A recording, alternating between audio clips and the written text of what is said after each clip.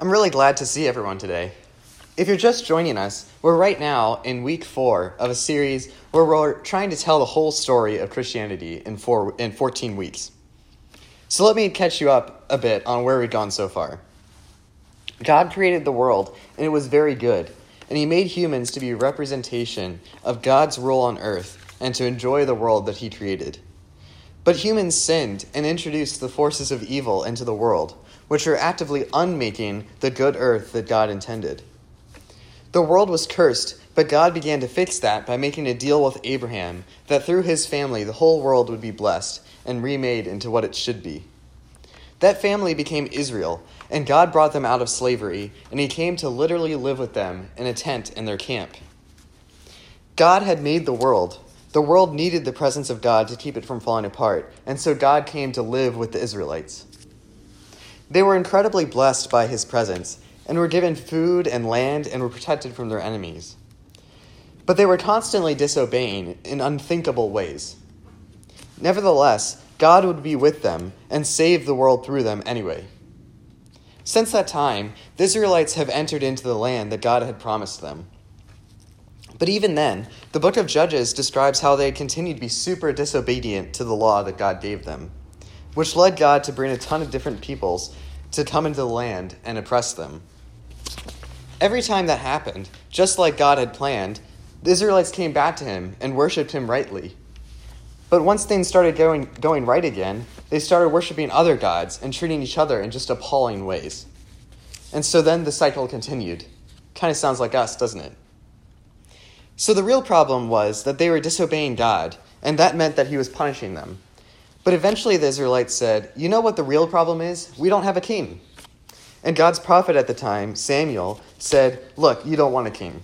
Only the worst kinds of people aspire to political office, and they'll take your sons for the egotistical wars and levy super harsh taxes on you. But the Israelites said, no, give us one. All the other countries have one. And so God said, Samuel, if they want to reject me by taking a king, let them have it good and hard. So here, kingship is a super bad thing. But there's some tension because at the same time, God prophesied in a few places, like Genesis 49, Numbers 24, and 1 Samuel 2, that a really good king would come out of Israel, and that God would save the world through him. Anyway, Samuel anointed a super tall, good-looking king named Saul. Now, Saul was exactly the kind of king that Samuel had warned them all about. He was really egotistical and insecure about his power. He levied super harsh taxes, and he made sure he forced the Israelites to join the army. Not only that, but he made Israel even worse as far as obeying God's law. So God rejected Saul as king, but instead Samuel anointed some shepherd boy named David, the smallest kid in his whole family, to be king. After a few years, Israel didn't have some foreign invader coming in for like the first time ever, which brings us to this passage. After the king was settled in his palace, and the Lord had given him rest from all his enemies around him, he said to Nathan the prophet, here I am, living in a palace of cedar, while the ark of God remains in a tent. Nathan replied to the king, whatever you have in mind, go ahead and do it, for the Lord is with you. So David asking to build God a temple was a completely reasonable request. In Deuteronomy 12, God gives Israel instructions about eventually building him a temple in the Promised Land, and it says that they should do it when, quote, God gives them rest from their enemies, which is exactly what the narrator says at the beginning of this passage. David's request was so reasonable that Nathan, who is basically David's prophet on retainer, actually interrupts David's speech. David hasn't even gotten to the point where he even asked to build the temple. He's only pointed out how weird it is that God is living in a tent. But Nathan is so impressed that he doesn't even fully hear David out. He doesn't even ask if David should build the temple. He's just that sure that God would be happy. As we know from the book, this isn't because Nathan was some kind of yes man who always goes along with what the king says. He actually rebukes him a few times pretty harshly. But even then, he basically says, say no more, do it. David even goes out of his way to clear the whole idea with God by asking a prophet. In 1 Kings 5, when Solomon builds the temple, he didn't ask anybody like David did. So as a reader, you finally feel comfortable with a king who is starting to seek God, after a whole long saga of Saul going literally insane. Meanwhile, David is going above and beyond to make sure that God is okay with the temple. We've seen all the bad stuff about what a king does with Saul. Are we about to see finally a good king? Let's keep reading. That night, the word of the Lord came to Nathan, saying, "Go and tell my servant David, this is what the Lord says. Are you the one to build me a house to dwell in? I have not dwelt in a house from the day I brought the Israelites up from out of Egypt to this day. I have been moving from place to place with a tent as my dwelling. Wherever I have moved with all the Israelites, did I ever say to any of the rulers whom I commanded to shepherd my people Israel, 'Why have you not built me a house of cedar?' Now then, tell my servant David, this is what the Lord Almighty says. I took you from the pasture and from following the flock to be ruler over my people Israel." So everything appears to go completely wrong. God gives a vision to Nathan at night about David.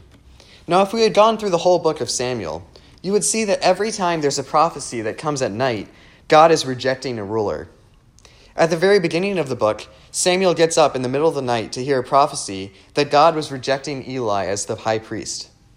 Later on, Samuel gets a prophecy at night that says that God was rejecting Saul as king. This happens again even after Samuel had died, where Saul goes to a witch and summons Samuel from the dead at night, and Samuel says that Saul will die soon. In the book of Samuel, hearing a nighttime prophecy is bad news. And as a reader, you're starting to get afraid that God is about to reject David now too, just like Eli and Saul before him. Just before this story, David had danced naked in front of the Ark of the Covenant, and his wife Michal, who's also the daughter of Saul, tells him off for it. David responds basically by bragging to her, saying something like, "I'm God's chosen king, and your daddy wasn't, so I'll do whatever I want. Plus, I'll give all the slave girls a nice full view of my body." God still hasn't commented on this yet, and so you can even imagine that God is about to judge David for it. Finally, look at the way that God is speaking here. You could totally hear it being said in a confrontational way. "Would you build a house for me? Did I ever ask you for this temple? Look at all this stuff I've done for you and for your people, and you ask me such a question?"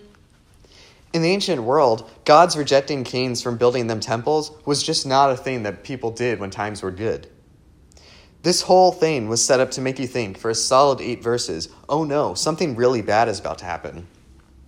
It looks like God was about to reject David as king, just like he did all the rulers before him. It's not until the end of verse 9 that it finally becomes clear that not only is God not rejecting David, he's actually making an incredibly generous covenant with him. David thought that he needed to build a house for God, but instead God is building a household for David. God is so much more generous than David could have imagined. But why did David think that he needed to build something for God, and why did God reject it? In the ancient world, the relationship between the kings and the gods was basically, you scratch my back and I'll scratch yours. The king was the patron of the gods. He built temples for him, and he made sure everyone sacrificed to the gods to feed him. He kept the people in line so that they didn't annoy the gods, and if he did all that well, then the gods would make sure that he has a long kingdom, that the people remember him, and that invaders don't come.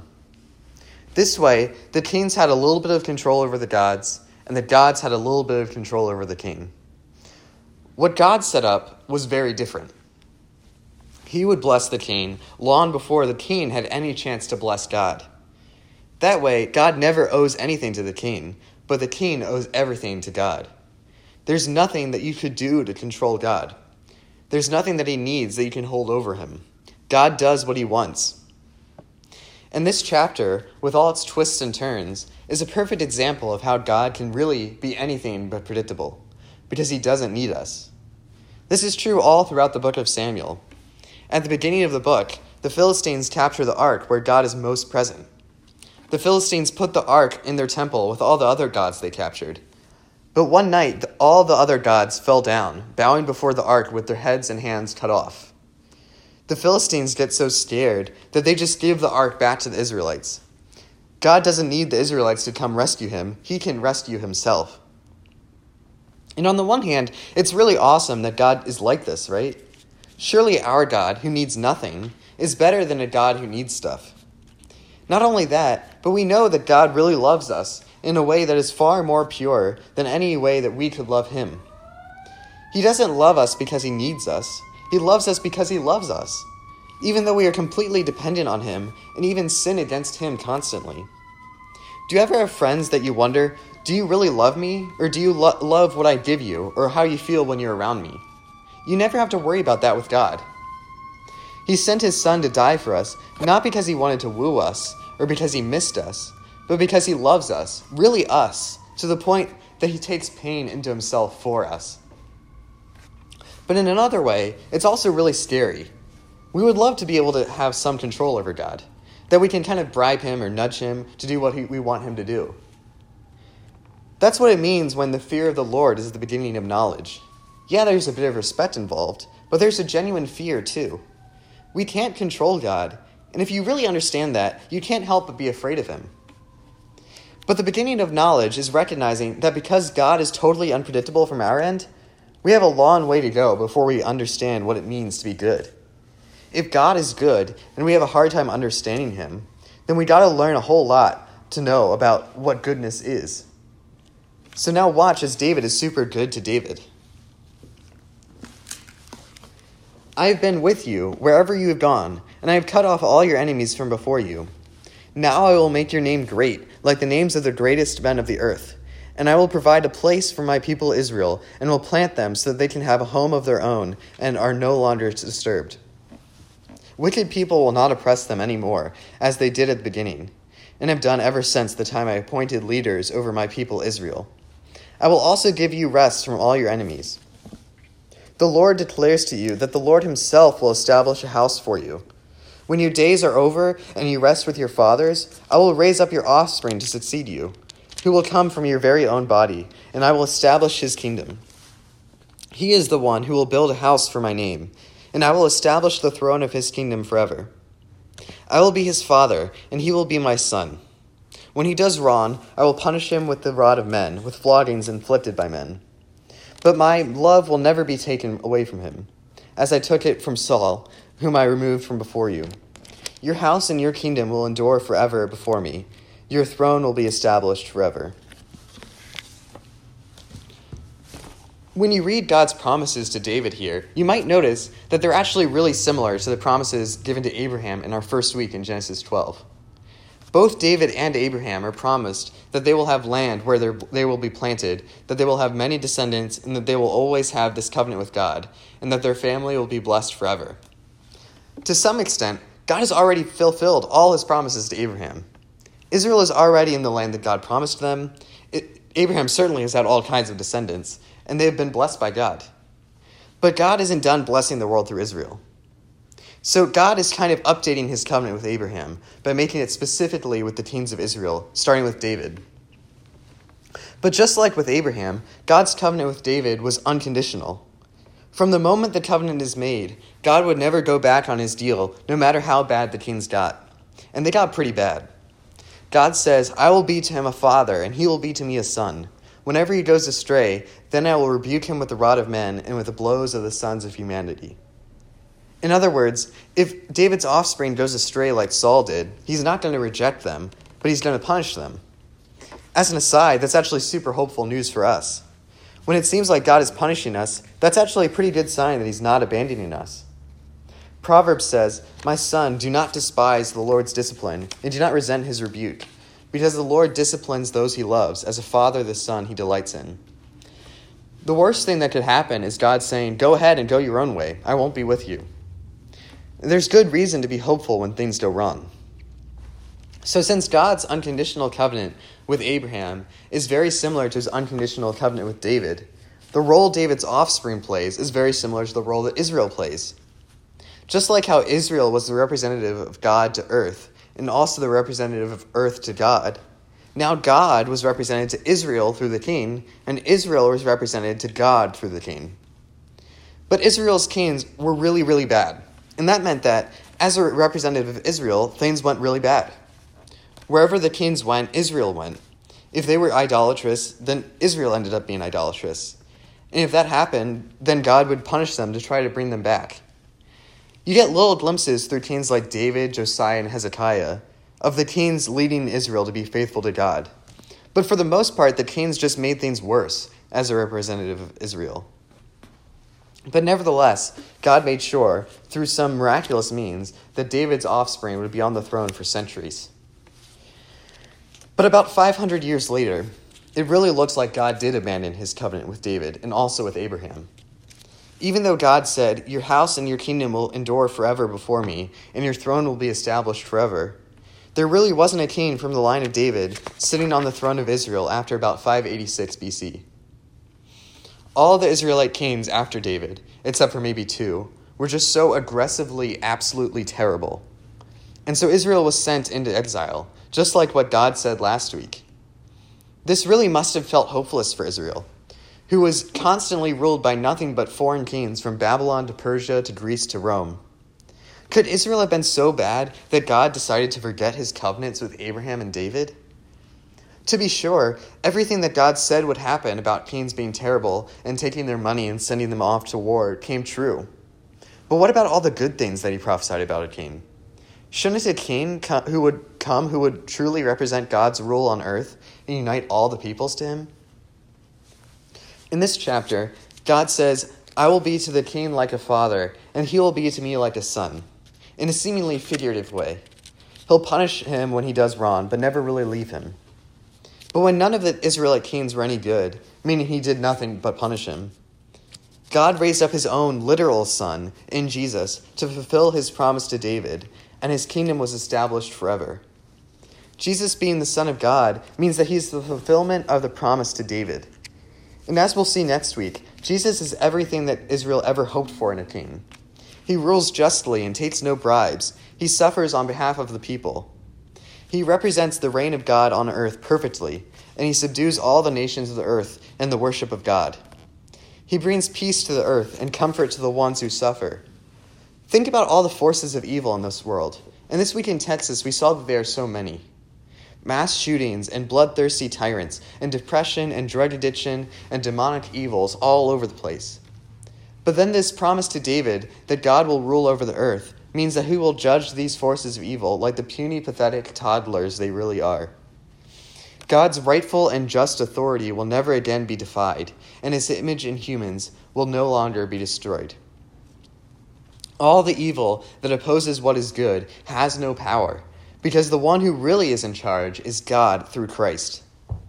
There will be no more hunger or thirst or weeping or death. And not only that, but he will purify our own hearts of the evil which has infected us. In the meantime, we get to work for God's kingdom in his Christ to be more and more evident in the world. And one day we'll be able to say, the kingdom of the world has become the kingdom of our Lord and of his King, and he shall reign forever and ever. Let's pray. God, you reign over the world through Jesus. We're so excited for you to come again and restore justice and righteousness in the world. Help us to live like we're already part of that kingdom today. Amen.